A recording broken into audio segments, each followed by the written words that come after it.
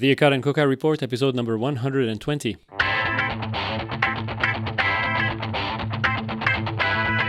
Welcome to the Akkad and Koka Report, the podcast dedicated to making sense of healthcare, from policy to economics, from evidence-based medicine to ethics. Join us as Drs. Michelle Akkad and Anish Koka diagnose and treat the latest epidemic of healthcare absurdities.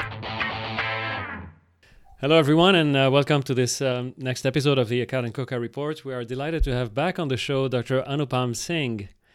Dr. Singh was a guest early on, maybe 2 years ago, one of our first episodes, giving us a perspective on evidence-based medicine, India style. But now we're going to talk about COVID, of course, and we are very excited to hear what's going on in India from Anupam. Anupam is an assistant professor of medicine at the Santosh Medical College in Ghaziabad in Uttar Pradesh, which is close to Delhi. And Anupam, welcome to the show. Thank you. Thanks for having me. How are things going? In India, as of now, we have like 20,000 cases, 20,000 odd cases right now. So as compared to what was expected, given our high population density and everything, things are okay. Things are going in arithmetic progression around 1,000 cases a day till now. Right. It seems amazing. And how confident are you? I mean, because people talk about perhaps that you're not finding all these patients or lack of testing, but one way or another, it would be reflected in the hospitals, right? If there were missing cases, what are your thoughts on that?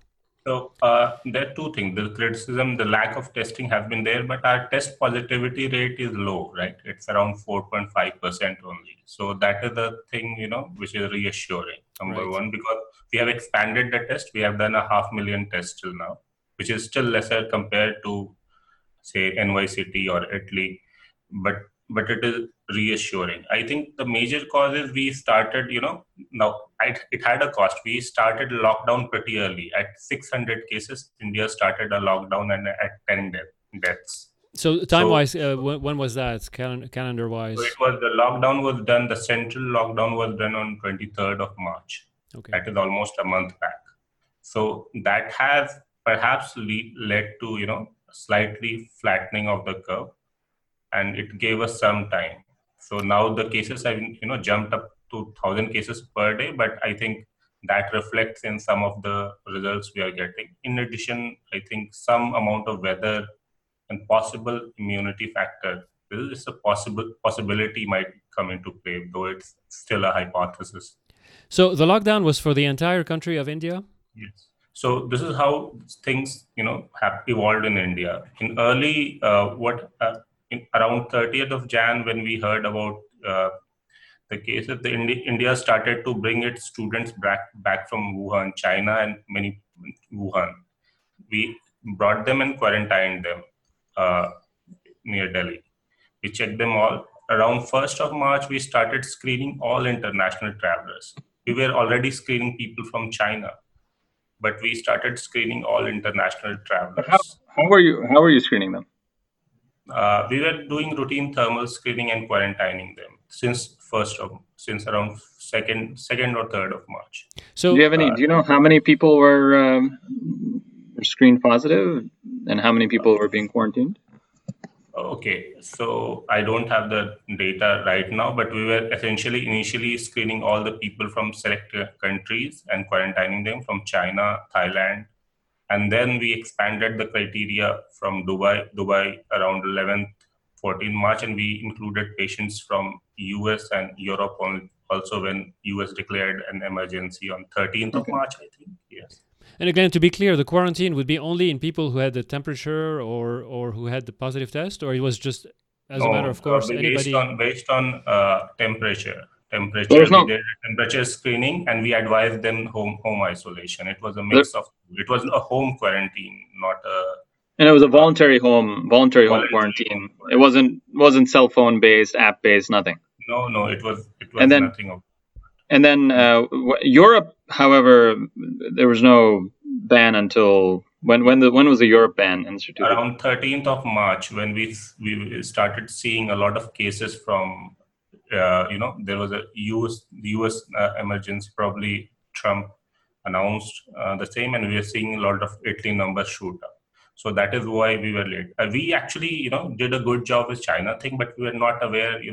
Our initial surge was from patients from Dubai, which was a transit from Europe and Italy and UK. So these were our initial numbers were coming from there. And there was a special cluster of Tablighi Jamaat. It is a special, it is a community, evangelist community, which is focused in Southeast Asia. It has led to a spreading event in Indonesia, Pakistan as well. So we actually missed out on this cluster, which had led to almost 1/5 of cases now are from this cluster. Right. But again, it sounds like really the awareness in India of how much this was spreading, of the kind of the pandemic nature of this, also kind of occurred after the Italy experience, right? After Bergamo and Lombardy, that region kind of exploded, and all of us together saw that. Then about a few weeks later, the U.S. declared U.S. started ramping up its things, declared emergency at sometime mid-March. It was pretty obvious. I think March 15th or so is when, around there, I'm getting maybe off by a few days, is when things really got intense in terms of saying, all right, it's likely that this is spread here. But the point is that none of us, it doesn't seem like anyone had a sense prior to mid-March that Italy was an epicenter that was probably spreading stuff all over, or from Europe. India, actually, we started at end of Feb. We started, seeing these things, and it was, the discussion was pretty wide. Almost the Italy numbers were shooting around this time. So we started screening, as well as there was an interesting innovation also. You couldn't make a call in India without listening to caller tune about coronavirus, and it was an advisory. I mean, it was an innovation of the sort. You couldn't call. You had to hear this 1 minute of info. That information around. You have to take precautions regarding coronavirus. So while you didn't have masks, people were applying all that sort of clothes over their noses and etc. Though the initial. But the main, the executive action started around 15th of March. Right. 14th of March. And you had a cluster of travelers from Italy, right? Yes. I remember the initial cases, the first cases, or the early cases in mainly from Italy and Dubai. In Italy, you were tourists from Italy, correct? Yes. We had travelers from Italy, and in fact, initial 1,000 cases, a lot of cases from Italy, Dubai, UK. These were our major, chunks, not from China. And right. So now, did India have testing capability in mid-March? The RNA, the PCR test in mid-March, or when did that come? Okay. So we did no. So what happened initially? The government took everything on itself. That is the story, that I see everywhere around the world. So, but we, collaborated with private labs around, 14th of March. And we allowed few labs, which were, in partnership with Germany. And initially, they started, getting a lot of tests. And even now, you have only, I think, 20-30% of the tests are done in private labs. Also, so it has not expanded, but we have like 10 or 12 companies in fray. Many Indian-based companies have also,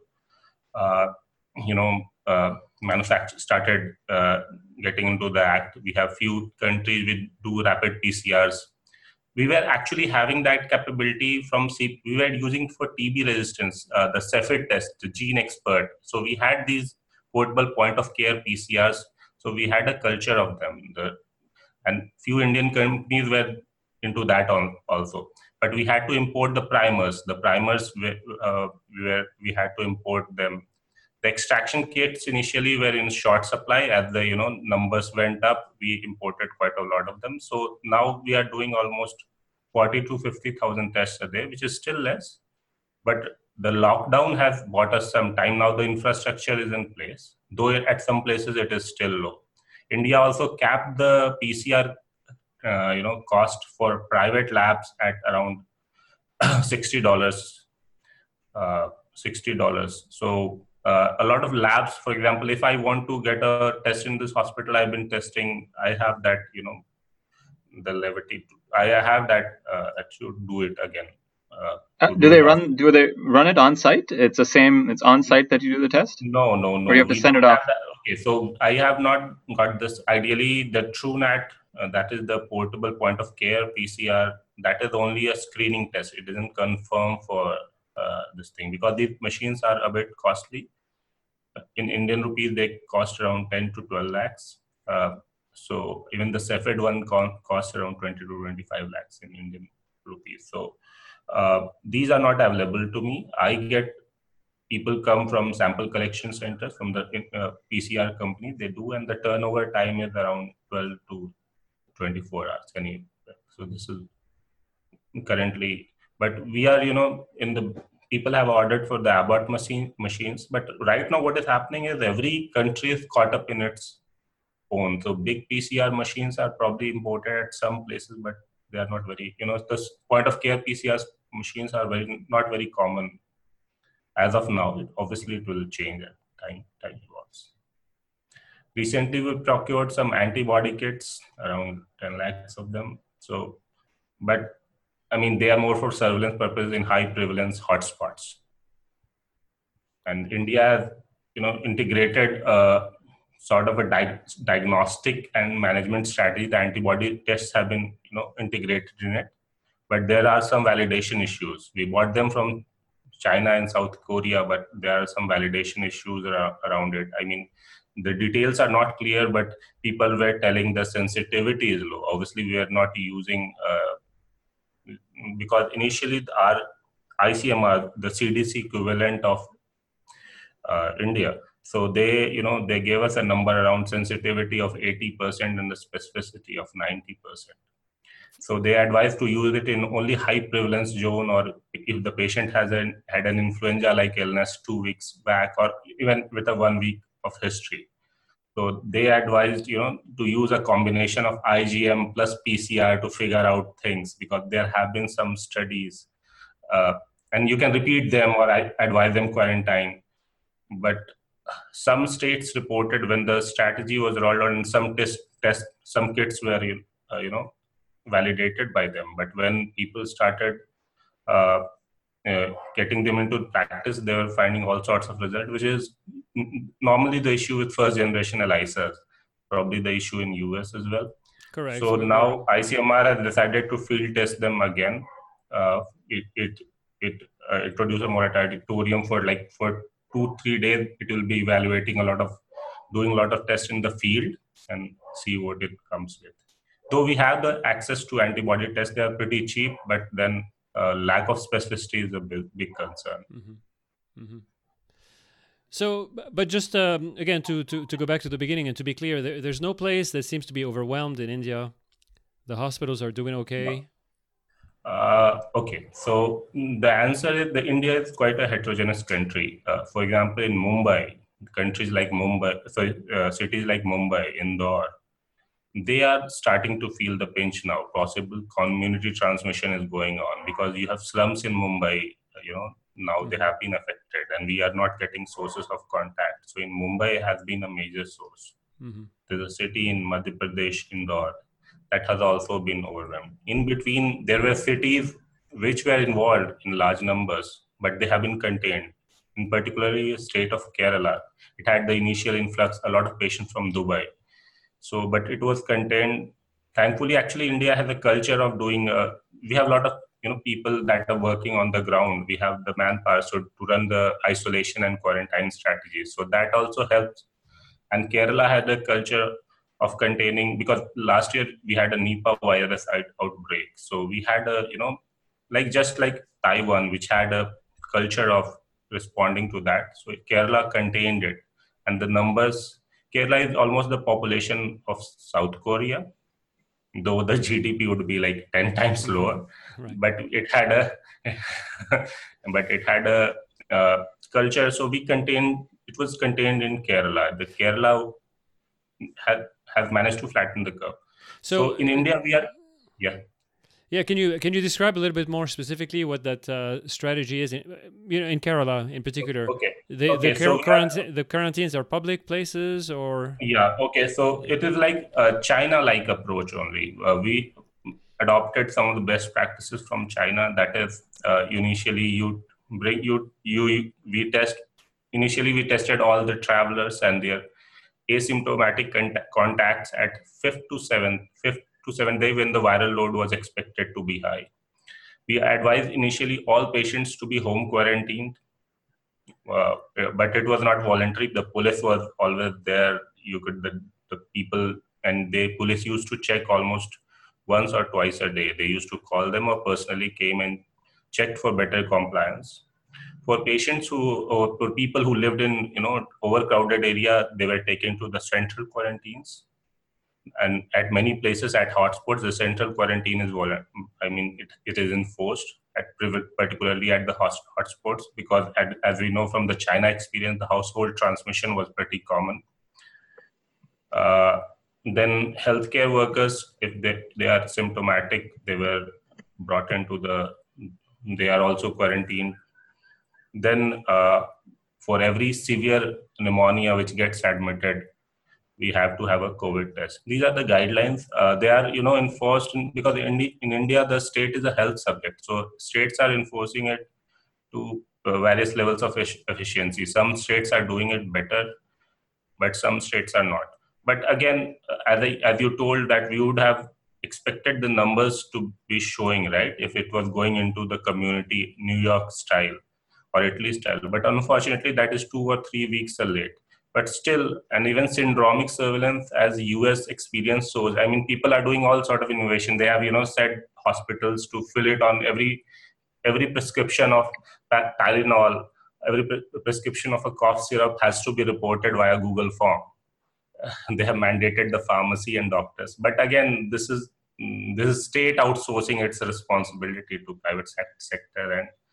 And we have fever clinics in the hotspots going on, but every state is trying in its own way. In particularly the hotspots, the execution is a bit more efficient because they are first to be caught up with it. Central quarantines, I find it.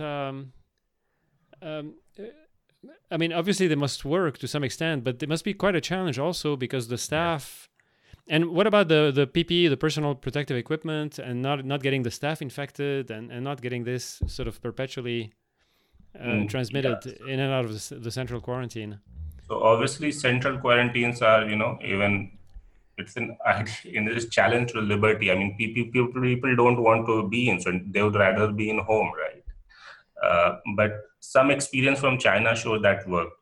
We are trying to, because most of them are asymptomatic. We just do the PCR on them, advise them.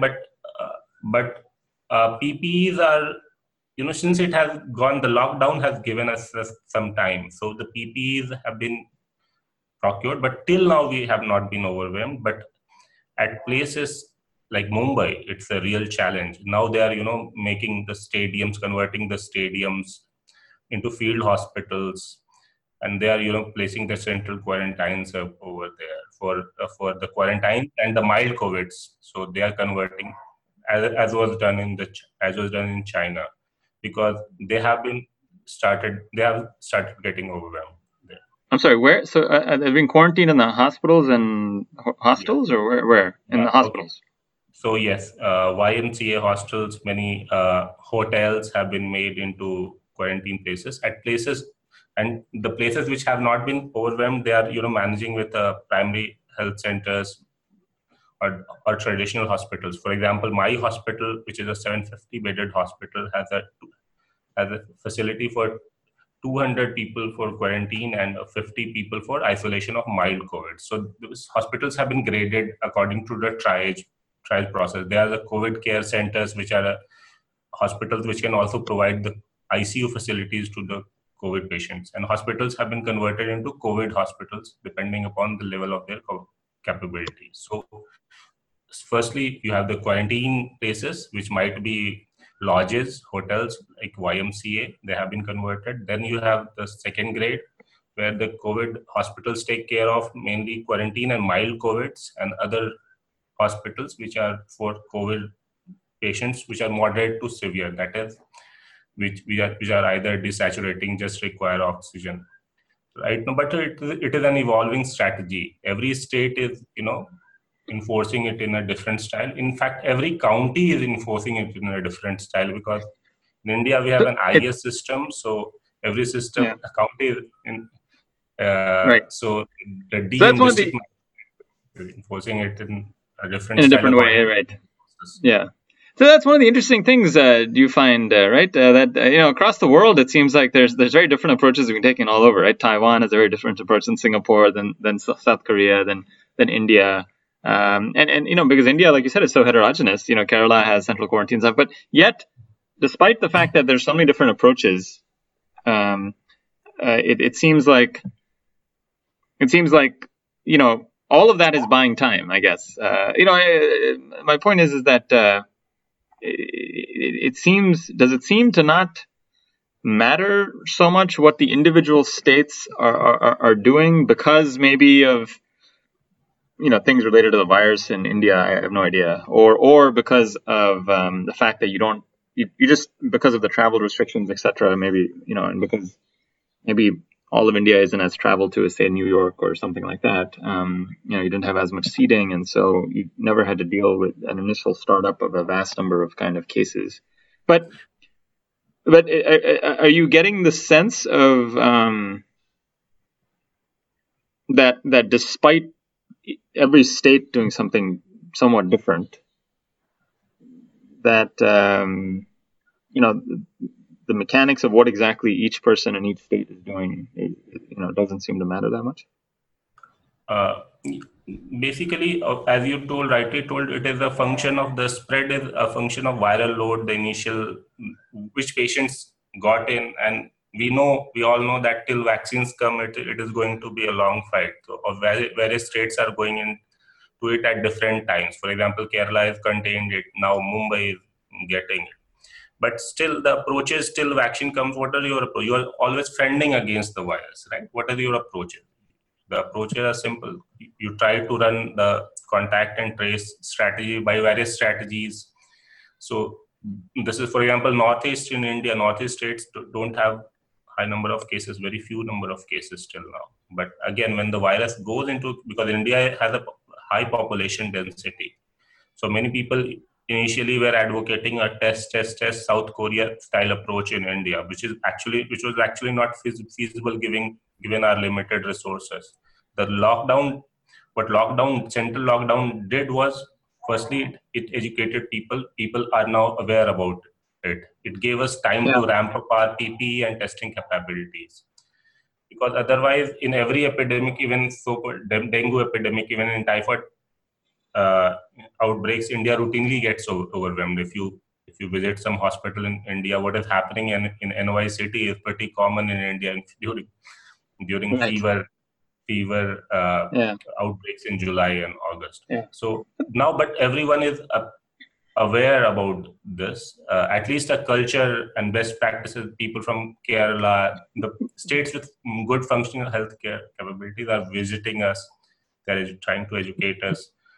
So do you think in Mumbai, right, in Dharavi, right? Dharavi is, you would say, one of the most congested parts of the world, probably, right? I mean, yeah, I don't, they say, I don't understand how, social distancing in Dharavi must be. I have no idea how that happens, right? I mean, it's, once it gets in there, you look at Singapore, right? Singapore, where the recent outbreak has happened, has been in the dorms that they have, right? And the dorms that they have in Singapore are much different than Dharavi, right? I mean, my God. So yet, as of earlier today, the Dharavi outbreak in Mumbai, it's 200, right? There were total 200 cases in Dharavi, right? 25 new cases detected today, according to some reports, right? So my point is that, I mean, in the worst congested parts, where people are living very close together, right? What is it that the virus is not exponentially? I mean, why are we not having some type of New York Okay. City type approach in Dharavi? Because I mean, I'm sure not every single person in Dharavi is being tested, right? What's the population of Dharavi? Would you say 1.5 million? Yeah. Yeah.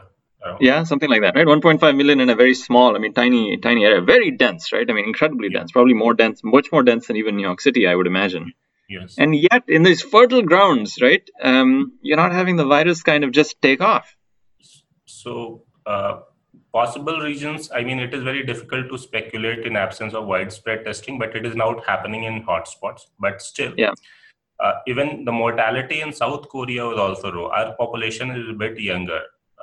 In It, Mumbai, that's what I was so going to ask. In the Ravi, for instance, do you have I have no idea actually. Do you have a sense of, are they mostly very young? I mean, where are all the old where are all the so old people? people are. I mean, even I personally, because not only Dharavi, there are many cases. For example, Kolkata. That's a fairly almost 8 to 10 cities of India would have a higher, almost 1.5 times higher population density than New York. So, but Yeah. our population is a bit younger, like South Korea. Number two, maybe sunlight, humidity that might have some role to play in restricting, keeping down R naught a bit Big on low. UV light. That's As of today, the UV light, the role of UV light in American consciousness has risen to the top. Did you see? Uh, I don't know. I don't know. Anupam, you plus, may not be aware. Did you see the? Did you see the? I was my head was in my hands when the press conference today. Did you see the White House press conference today or no? Do you know what we're so talking about?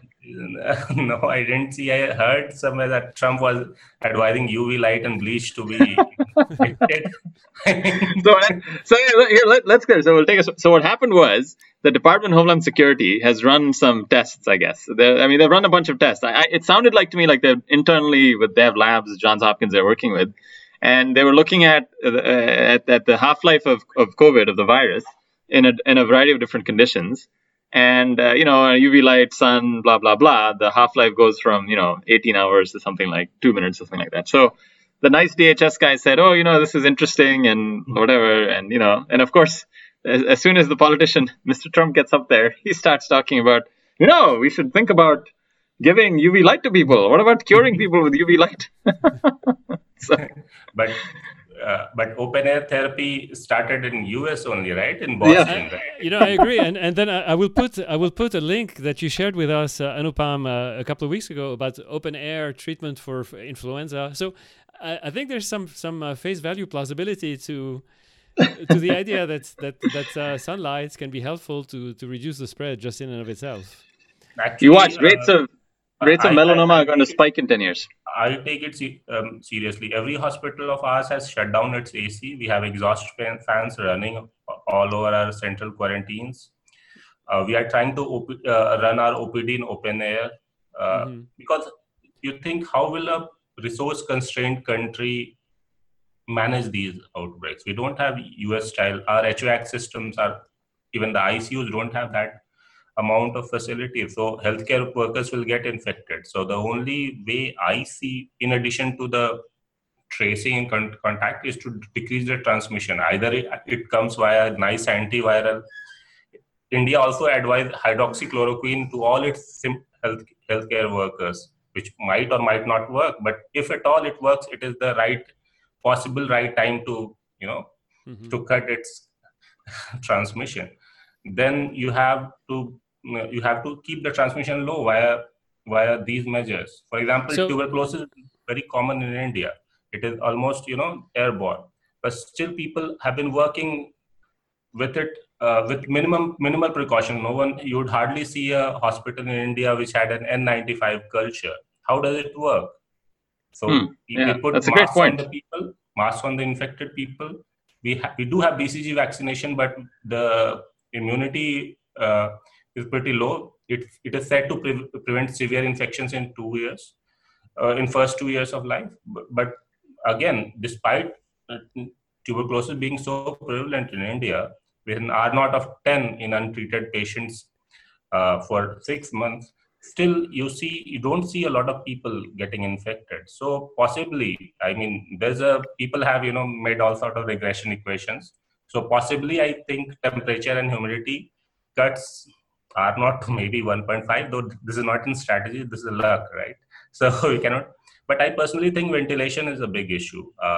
At least I believe. I mean, I don't have evidence, but I believe, because we are always trending till the time we have a good antiviral, that even if it doesn't reduce the mortality rates, at least it cuts down a transmission. That will be our, that will be a important weapon in that war. So when a hospital shuts down the AC system in India, can they I mean, are they all older buildings? They can open the windows or Yes, what? yes. Okay. Most of the Which is, hospitals it's not the case in many U.S. hospitals. I mean, they're completely, modern constructions, hermetically sealed, completely dependent on recirculating air. But they have good central air AC systems, which I probably think would work. Even I was seeing some hospitals in New Jersey have created negative airborne rooms the conventional way. They have applied pipes to individual rooms, and they have put exhaust fans outside to create a negative pressure room, and also put them in isopods. So we are in India till now. I mean, in absence of resources, I don't think the negative pressure rooms and everything, hardly 20% of the ICUs would have the required requisite negative pressure rooms in India. So these are the approaches we need to factor. So there may be some environmental reasons why India has been spared. I'm surprised again. What's the traffic from China? I would have assumed that there was a lot of traffic from China early on, and that you'd be caught off guard. Is that the case? We were actively tracking the numbers from China. We were pretty cautious about since start of Jan. From 14-15, we were screening the patients. Now, what is interesting here, you look at numbers in Pakistan, a country very closely linked with China, and still the numbers haven't shot there as well. I mean, they are high, but they're not that high. Now, Pakistan gives me hope. Even though they didn't lock down as soon as you did? They locked a week later. Okay. They locked down a week later. Why do they give you hope? Because it is very closely integrated with China, like Italy, and still the caseload is low. Mm-hmm. So much more so than India, you're saying? Yes. Because if that, maybe it's due to younger population, maybe some element of environment and immunity, I don't know. But despite being slow integration with China, like Wuhan had with northern Italy, still the numbers are a bit low. On the question of BCG that you just mentioned, there have been theories that BCGs can actually protect against COVID. Did you look at the numbers? Some people are making claims looking at Portugal that has apparently a BCG policy and Spain doesn't, and that sort of thing. I didn't look closely. Have you looked at that? No. People have started these trials in India. There are some inactivated vaccine. It's like a man-2 test they will be doing. But I haven't looked at those numbers closely because because Indians in US and UK are also getting affected, right? Many people in New Jersey and Indian origin healthcare workers. So I don't think immunity alone is a good thing to rely upon. What? So go back. I think we go back to this. How is it that tuberculosis in with an R0 of 10? How does India control that in places like Dharavi? I keep going back to Dharavi because it seems to be the most difficult type of. So there are 2-3 things about tuberculosis. For example, I'll try to talk side by side about COVID also. So one, TB has a very good drug which cuts down the viral transmission, right? In 3 or 4 doses, the isoniazid and rifampicin cuts down the transmission to a substantial value. I think in India, it is very difficult to maintain social distancing. The overcrowding will always be there. The attack rates in the family second rate will always be high. So you have to have, and we advise the TB patients. They visit our TB centers. It is mandatory to visit them in India. So they are advised to wear masks. We give them good nutrition. We give them 1 month supply of anti-tubercular drugs. And in general, we advise them about ventilation practices. This is the way every person in the family wears a mask.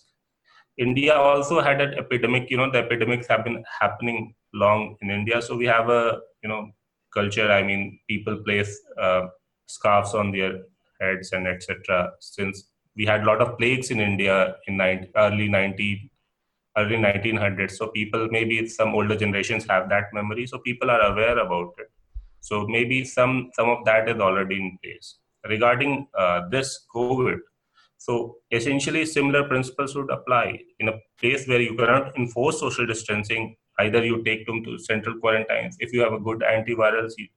So people were considering hydroxychloroquine prophylaxis and or to all patients of uh, Dharavi. Now you might laugh at it, but this is the way essentially malaria was controlled in India.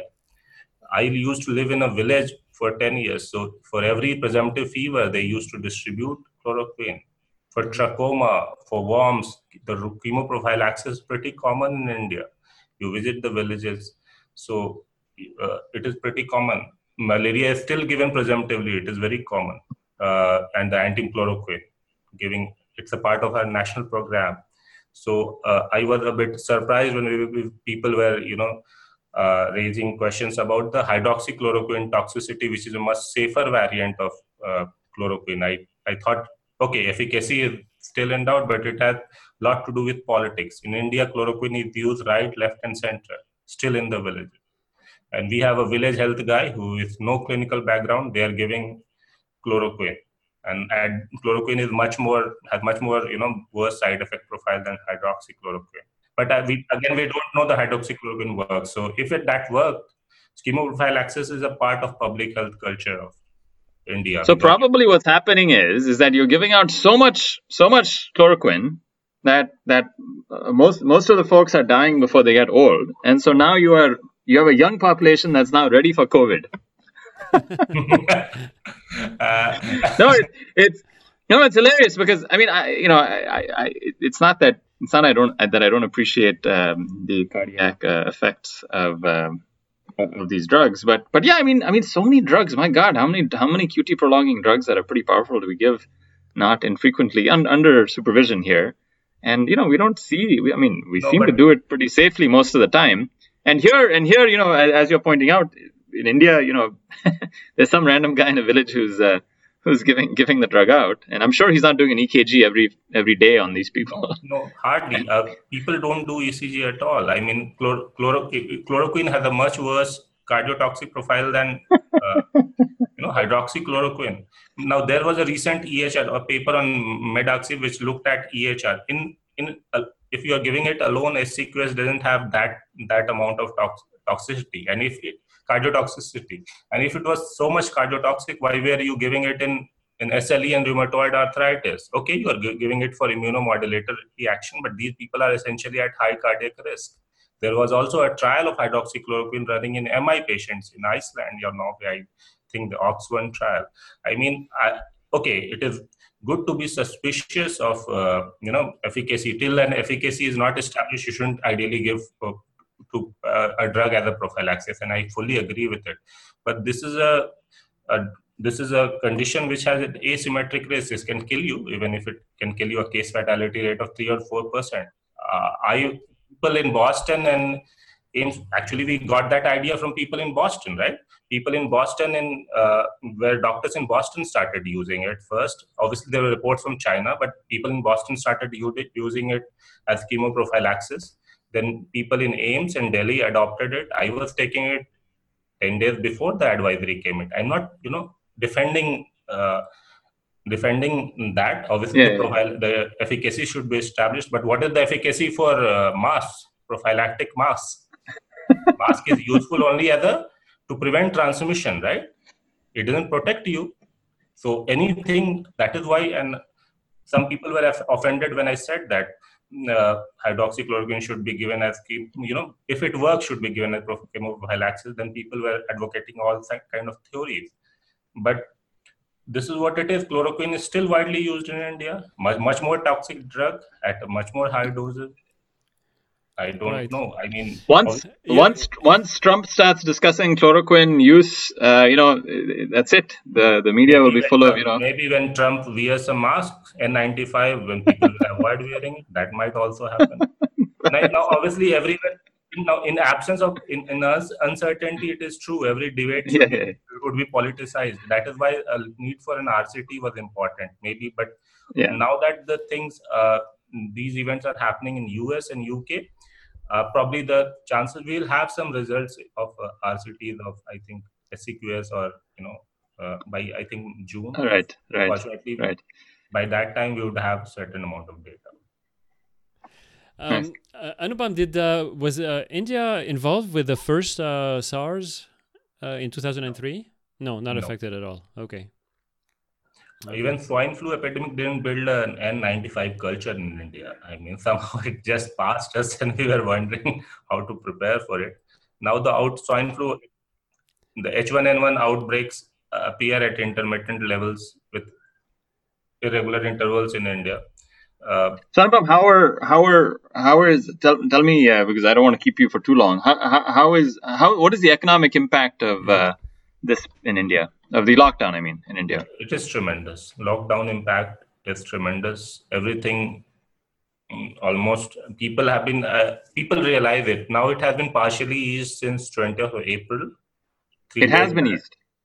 Oh, It has how been has it been eased? What are they in doing? certain. So this is how we are developing approaches around it. So we divide a hotspot district, that is the county, based on our doubling rate less than 4 days, or it should not have an absolute number 80% of total cases. So the lockdowns will be prospectively extended in response to the data which is coming, the doubling rate and the absolute numbers. And the hotspots have a fever clinics and every intense activity going on around there. You have a containment zones. It is being in hotspot district. It is being fought on principles of war. You have containment zones. You have a lot of fever clinics, active and passive surveillance. But in other areas, traffic has started moving, and it is slightly. Schools will probably be closed for a long time. The public transport might, but some economic activity will be resumed. And that is my opinion. But I mean, it is very easy for politicians in some way to because they are masters of everything in lockdowns. So politicians will always want to be assured, but at the same time, easing a lockdown without also has its risk. You would lose your political currency. So politicians will always want to, if lockdown is enforced, they may like to, at least it is true in India, people want to hold it for longer to be sure. But now people are realizing it will constrain our economic activity to a larger extent. It is So already. Anupam, if you're unable to, of course, eradicate the virus, right, and the virus stays at some level, right, and you start moving around again. I mean, the idea is that all of these moves that we're doing are not aimed at eradicating things, right? Yes. Because it's now out of the box. So clearly, so the question is, will this happen again? What do you think is the best thing moving forward? Like, what's a reasonable thing that you think India should do moving forward? And then, and two, what do you think the impact will be of that? It will always it will obviously, these outbreaks will happen once we start moving. Better idea would be to to look at every district, county as its own in isolation, and that is how to plan policies regarding it rather than shutting down an entire state. That would be a wrong policy in my opinion. Plus, the good thing lockdown has done is has built a culture. Now every doctor or patients even know. So I probably think and that the transmission would be reduced. But people will die if the lockdown is extended. People will get tired, will develop corona fatigue. I mean, they cannot. People have to eat, right? For how long they can live in their homes? I mean, that is probably the theme in US as well. Though in US people are more aggressive about it, despite being such numbers in NY city. I mean, I don't know, but we in India we have many states which have population, many cities which have population density of NY city. So we have to be more careful. Prevention, we can go it only in a defensive posture. I understand for many states in US with much lower population density, it might be a good approach. But in India, obviously, a different approach has been should be adopted. Do you think, based on what we know, that if we start moving around again and the virus is still circulating, especially in some of these mega cities, especially in slums, etc., that this will be this will result in a massive number of sizable fatality and all that? Yes, even if infection fatality rate is say 0.05%, cut it down to half, keeping it mind our age profile and etc., it would still be absolute numbers, right? So you think it's inevitable that at some point in the next year you're going to see in India a sizable number of people that are dying? Yes, in July to September, it is the flu season in India, so we might have a temporary quiescence in June and then followed by a surge in July or September. But I am personally hoping we might have a good antiviral.